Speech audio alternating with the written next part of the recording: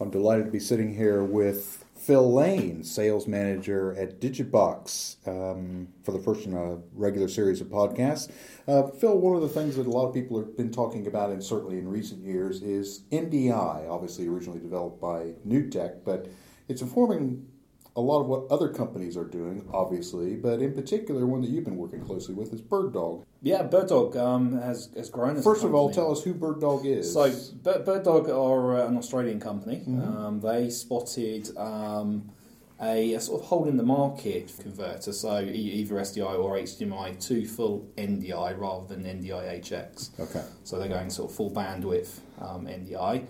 They then came out later with the Mini, which was basically just an HDMI-only version to sort of fit into a different sector of the market, maybe pushing into the AV market to sit behind screens to enable decoding across the network.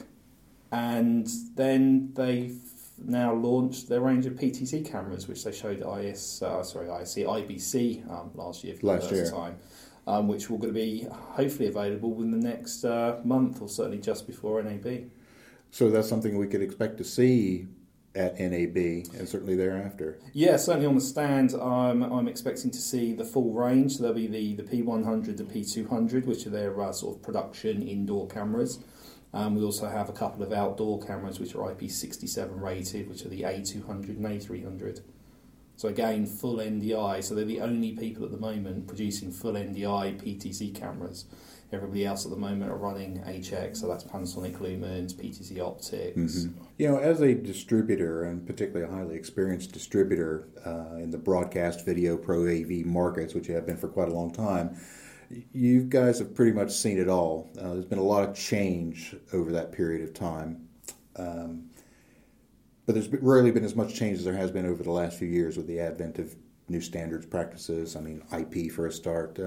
But what have you seen that you really consider a game changer? I mean, how do you stay across with all the suppliers that you deal with? How do you manage to stay across all of those changes and be able to communicate the right answers for your customers?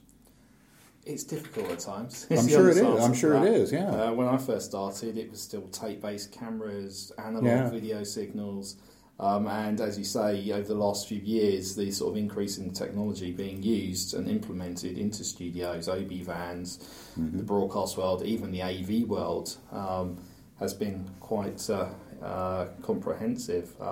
So, I mean, staying ahead of it is just having a good relationship with the manufacturers to know where they're going, what they're looking at, and what they're planning for the future.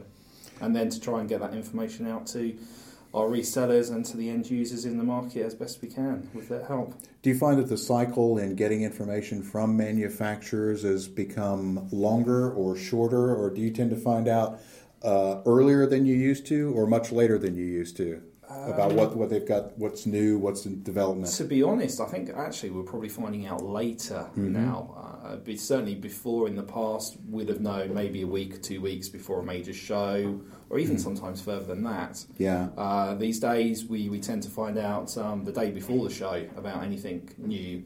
Particularly we have NAB coming up, which is a great example where we have a number of dealer briefings and meetings on the Sunday before the show starts at 10 o'clock on the Monday morning. So we will find out generally on the Sunday what's new, what's coming, whether it's hardware, firmware, software based. And I think manufacturers still, to a certain degree, are following the sort of 6-month show cycle. So we'll show something at NAB, it's available by IBC. We'll show something new at IBC, it's then available by NAB. I was just about to ask you that, because it seems to me that that had been the case traditionally in the past, and I was wondering your perspective on whether that was still the case, if they still tended to follow the trade show cycle, as it were. Although, having said that, that would be more, in my view, with hardware manufacturers that would tend to plan around those times. But with the advent of different types of software and standards and things like that, do they tend to release it when it's ready, or do they wait until a trade show?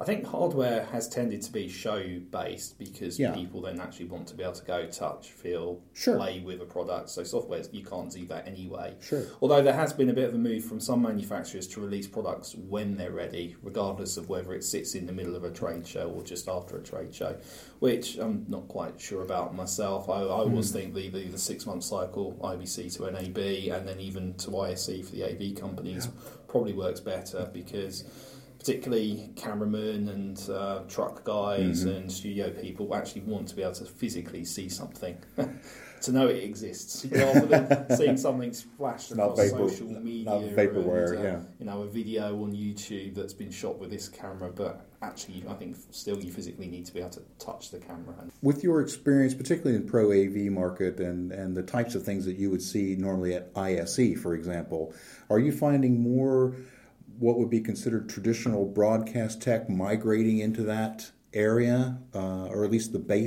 basics of that kind of technology, or has it always been there? I think it's always been there, but it just hadn't been used as much. There's been a sort of call for increased quality in the AV market. As screens, I guess that's what I'm driving at. Yeah, screens have got bigger, and you've gone from SD to HD to 4K, and now 4K to HDR. There's a big crossover with the broadcast market. Certainly people like AJA, who are one of our partners, have year on year been increasing the size of their stand at ISE. Bird Dog exhibited for the first time this year at ISE. Oh, did they? They're mainly looking at their Mini and their PTZ cameras, which fit really well into that AV market, as people want to increase the quality and the ease of use of video across networks. Well, I suppose they see it taking place in other areas, and the kit in corporates and other aspects is getting better and better, and they want to experience the same type of quality. Well, Phil, I really appreciate sitting here with you and learning a bit more about how you see things, and look forward to our next podcast so we can talk about it a bit more. Brilliant, that's great.